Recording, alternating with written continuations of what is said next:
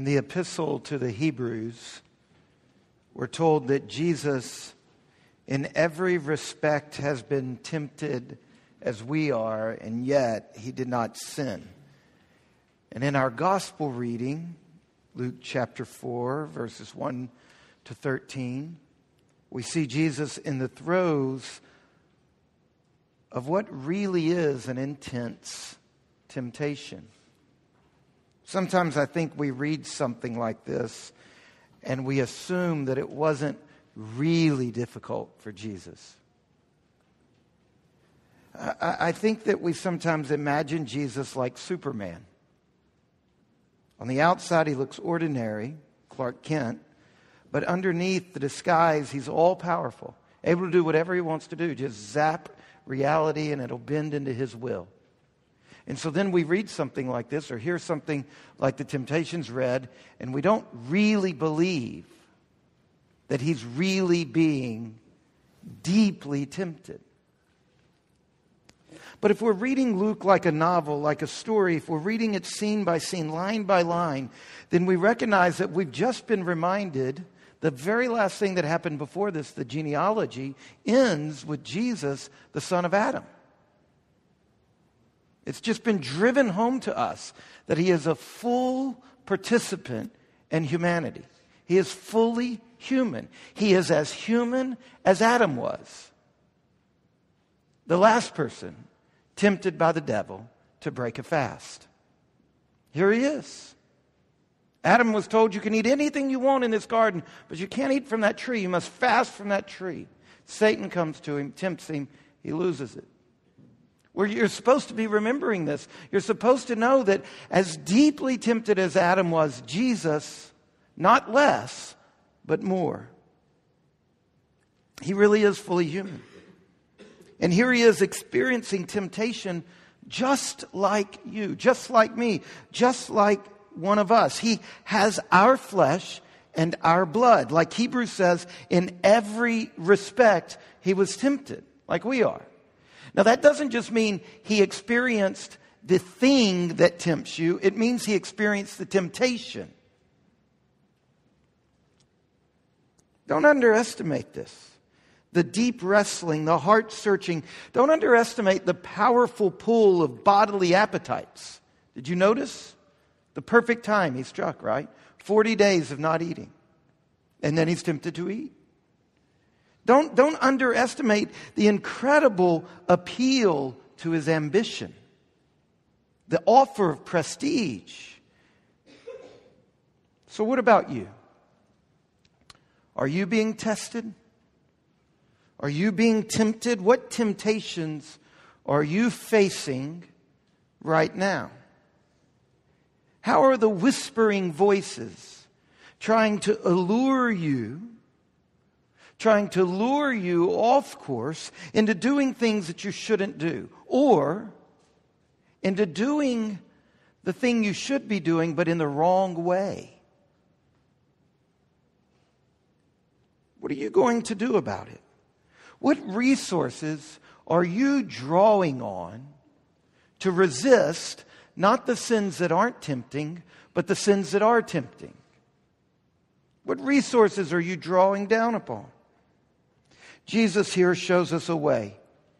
Notice he gives us 3 sources of strength when we're facing temptation. I want to point them out to you. First of all, just before this season of temptation, we're told in Luke chapter 3, verse 22, that at his baptism, the Holy Spirit descended upon Jesus. Then at the beginning of the whole temptation scene, we're told in Luke chapter 4, verse 1, Jesus, full of the Holy Spirit, returned from the Jordan, or withdrew from the Jordan. And then once the temptation is over and the next scene begins, chapter 4, verse 14, we're told, and Jesus returned in the power of the Spirit. Every scene starts with reference to Jesus' life in the Spirit. And this kind of stuff is all over Luke's gospel. Jesus received the Spirit and he lived under the influence of the Holy Spirit. A major source of strength for resisting temptation in Jesus' life is this: he does not take his life in the Spirit for granted. He nurtures it. He doesn't say, oh, at my baptism, I received the Spirit. I received this incredible relationship with God, sealed by the person of the Spirit. And he doesn't take that for granted. He nurtures it. He nurtures it primarily in this way: by balancing his prayer and his work. Now, we don't have time to go all through Luke's gospel to show you that tonight, but we'll do that in weeks ahead. We're going to have a whole sermon at some point on life in the Spirit. But this is the thing I want to put on your register. Jesus nurtures his life in the Spirit by attending to a balance of prayer and work. Over and over in Luke's gospel, you find Jesus in prayer and in work. How about you? Are you taking life in the Spirit for granted? Or are you nurturing your life in the Spirit through a commitment to a balanced approach to prayer and life? Are you nurturing your life in the Spirit? During the season of Lent, use the devotionals that we provided. We've got extra copies on the back table. Set aside time every day for prayer. Not Mickey Mouse prayer. Not the way you prayed as a child. But real prayer. Grown-up prayer. Yes, there's ways in which we should become like children, but there are many ways we should not become like children. And in our prayer life, we must have the faith of a child, but we must grow. Are you doing this? Set a goal. 15 minutes a day, 20 minutes a day, whatever it is. Set a goal to get alone with God every day and use this devotional to pray, to really pray. And as you read through the Gospel of Luke, you'll see that Jesus is habitually in deep communion with the Father through prayer. As we read as a church together in our daily devotions through the Gospel of Luke, you'll see him praying intensely at moments of significant decision making. He doesn't cruise into autopilot. Before he chooses the 12, you find him alone, deeply praying through the night in prayer. You'll find Jesus in a prayerful process over and over of discerning God's will so that he can persist along the path of service and obedience and loyalty to the Father. Prayer is the way Jesus discerns and embraces the will of God. And prayer is where Jesus finds strength. For Jesus, the battle is fought in prayer, and then he goes to the cross. For so many of us, we pray a little preface, a little preamble, and then we get down to the real business of struggling through life. Jesus, the source of his strength, was his prayer life. In prayer, Jesus is empowered and he's strengthened to do the hard work of his vocation. A unique vocation. But you too have a hard vocation. Your work is hard. Sustaining hope. Going for it. Rising up to the occasion, day after day, showing up at work. Working hard. Suffering injustice. Suffering assignments that are too much. This is Jesus. How does Jesus get strength for his work? That's how we get strength for our work. I could go on and on, but let's leave it here. Life in the Spirit is a key source of strength for Jesus in resisting temptation. He nurtured this by a balanced life of prayer and work. Are you balanced? Are you better at your job than at prayer? Do you have a master's degree, a terminal degree in your work? How are you in prayer? Has anyone ever said to you, teach me to pray. I notice when I'm around you that I can't. Pray. Learn how to pray. There is no hope for temptation apart from it. Second, once again, going back to the lead up to his temptation, going back to his baptism, the last thing that Jesus experienced before the temptation was at his baptism when he heard God say, "You are my beloved Son. With you I am well pleased." Again, like the issue of life in the Spirit, too much for tonight. We've got to be quick tonight. But let me say this. Jesus receives his identity from the Father. The Father bestows an identity upon the Son. Now, we live in a culture that approaches identity from the exact opposite perspective. In fact, I think that right now we live in a moment in time where self-identity is the only remaining moral absolute. This is all over our culture. In our culture, the way you find yourself, the way you get to the sacred, absolute place is not from outside. You look inside.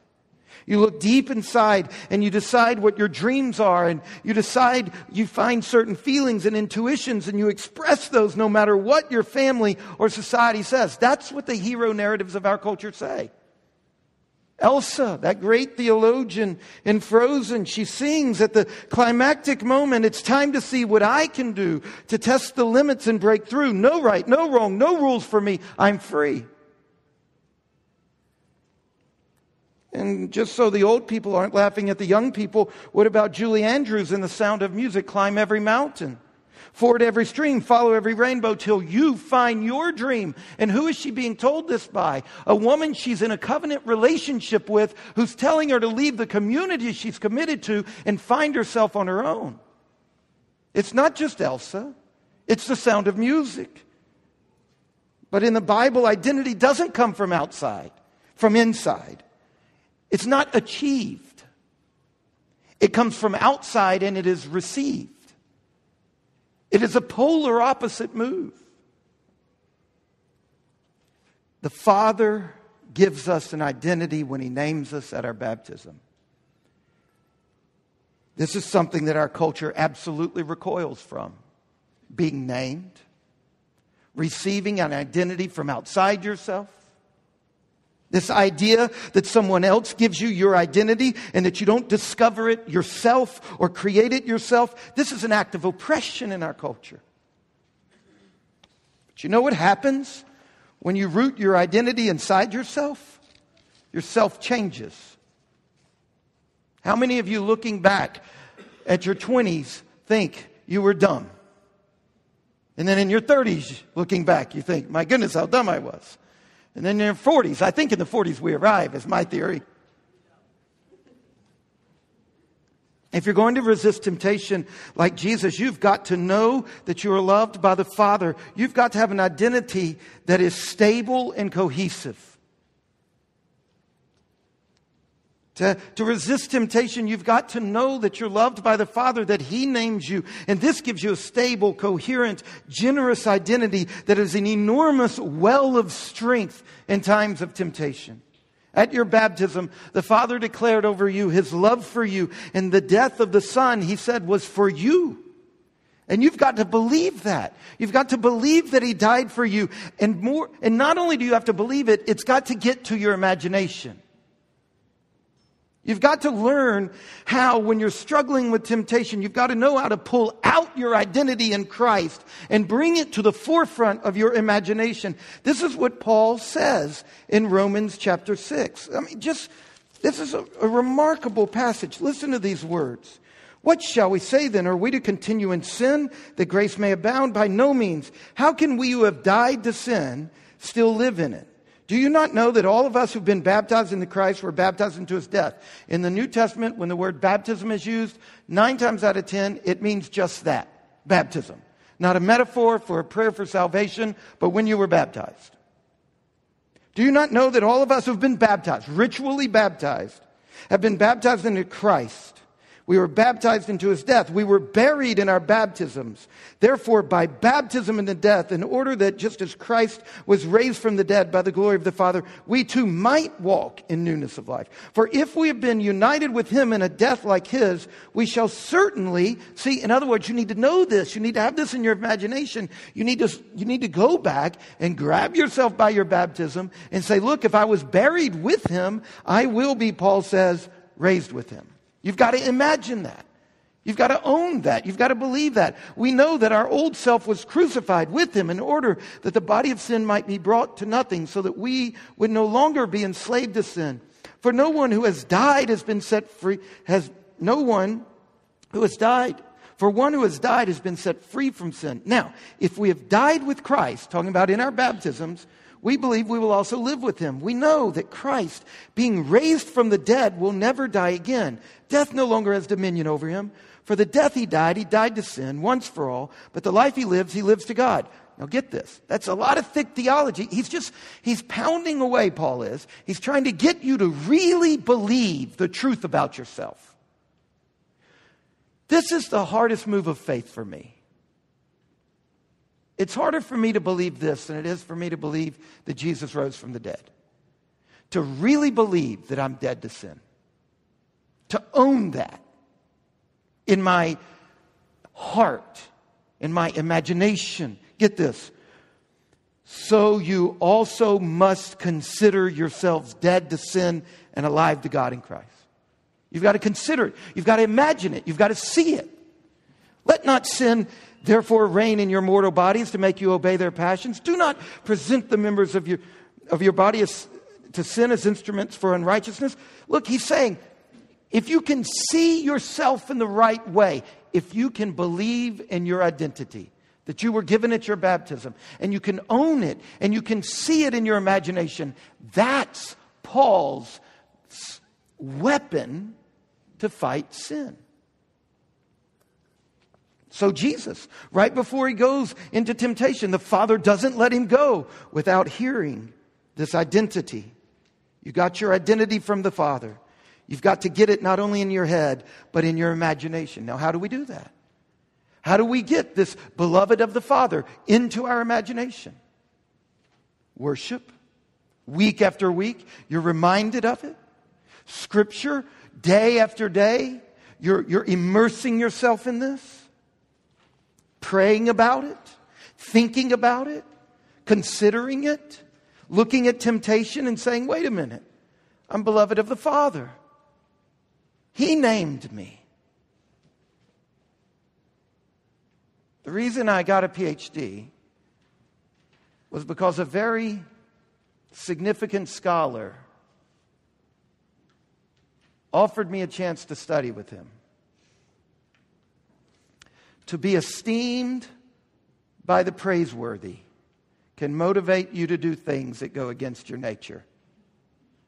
I was the least likely candidate in my family to get a PhD.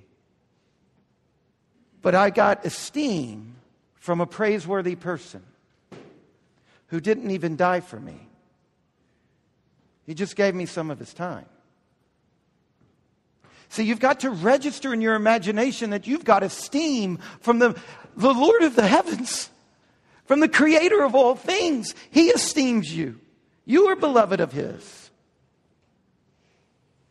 Are you doing this? Are you letting your identity sink into your imagination? Third, the third source of strength that Jesus draws upon in His fight against temptation is Scripture. Did you notice that Jesus responds to the devil not by arguing, but by quoting? He quotes Scripture. Arguing with temptation is often just our own tricky little way of playing with the idea until it becomes so attractive we can't resist it. So when Jesus says in response to the devil, "It is written," this is technical language. It means the Bible carries the full authority of God. In the letter to the Ephesians, we're told that Scripture is the sword of the Spirit. This is why we're asking you over the course of Lent, take the devotional, read every day through the Gospel of Luke. Pay the price. Shift your schedule. Go to bed earlier if you have to. Get up earlier if you have to. Do what it takes to increase your exposure to Scripture. If you're normally only exposed to Scripture on Sunday, then start reading the Bible during the week. Begin to spend time reading the Bible every day. Even again, if it's just a 20-minute goal, read the Bible and pray.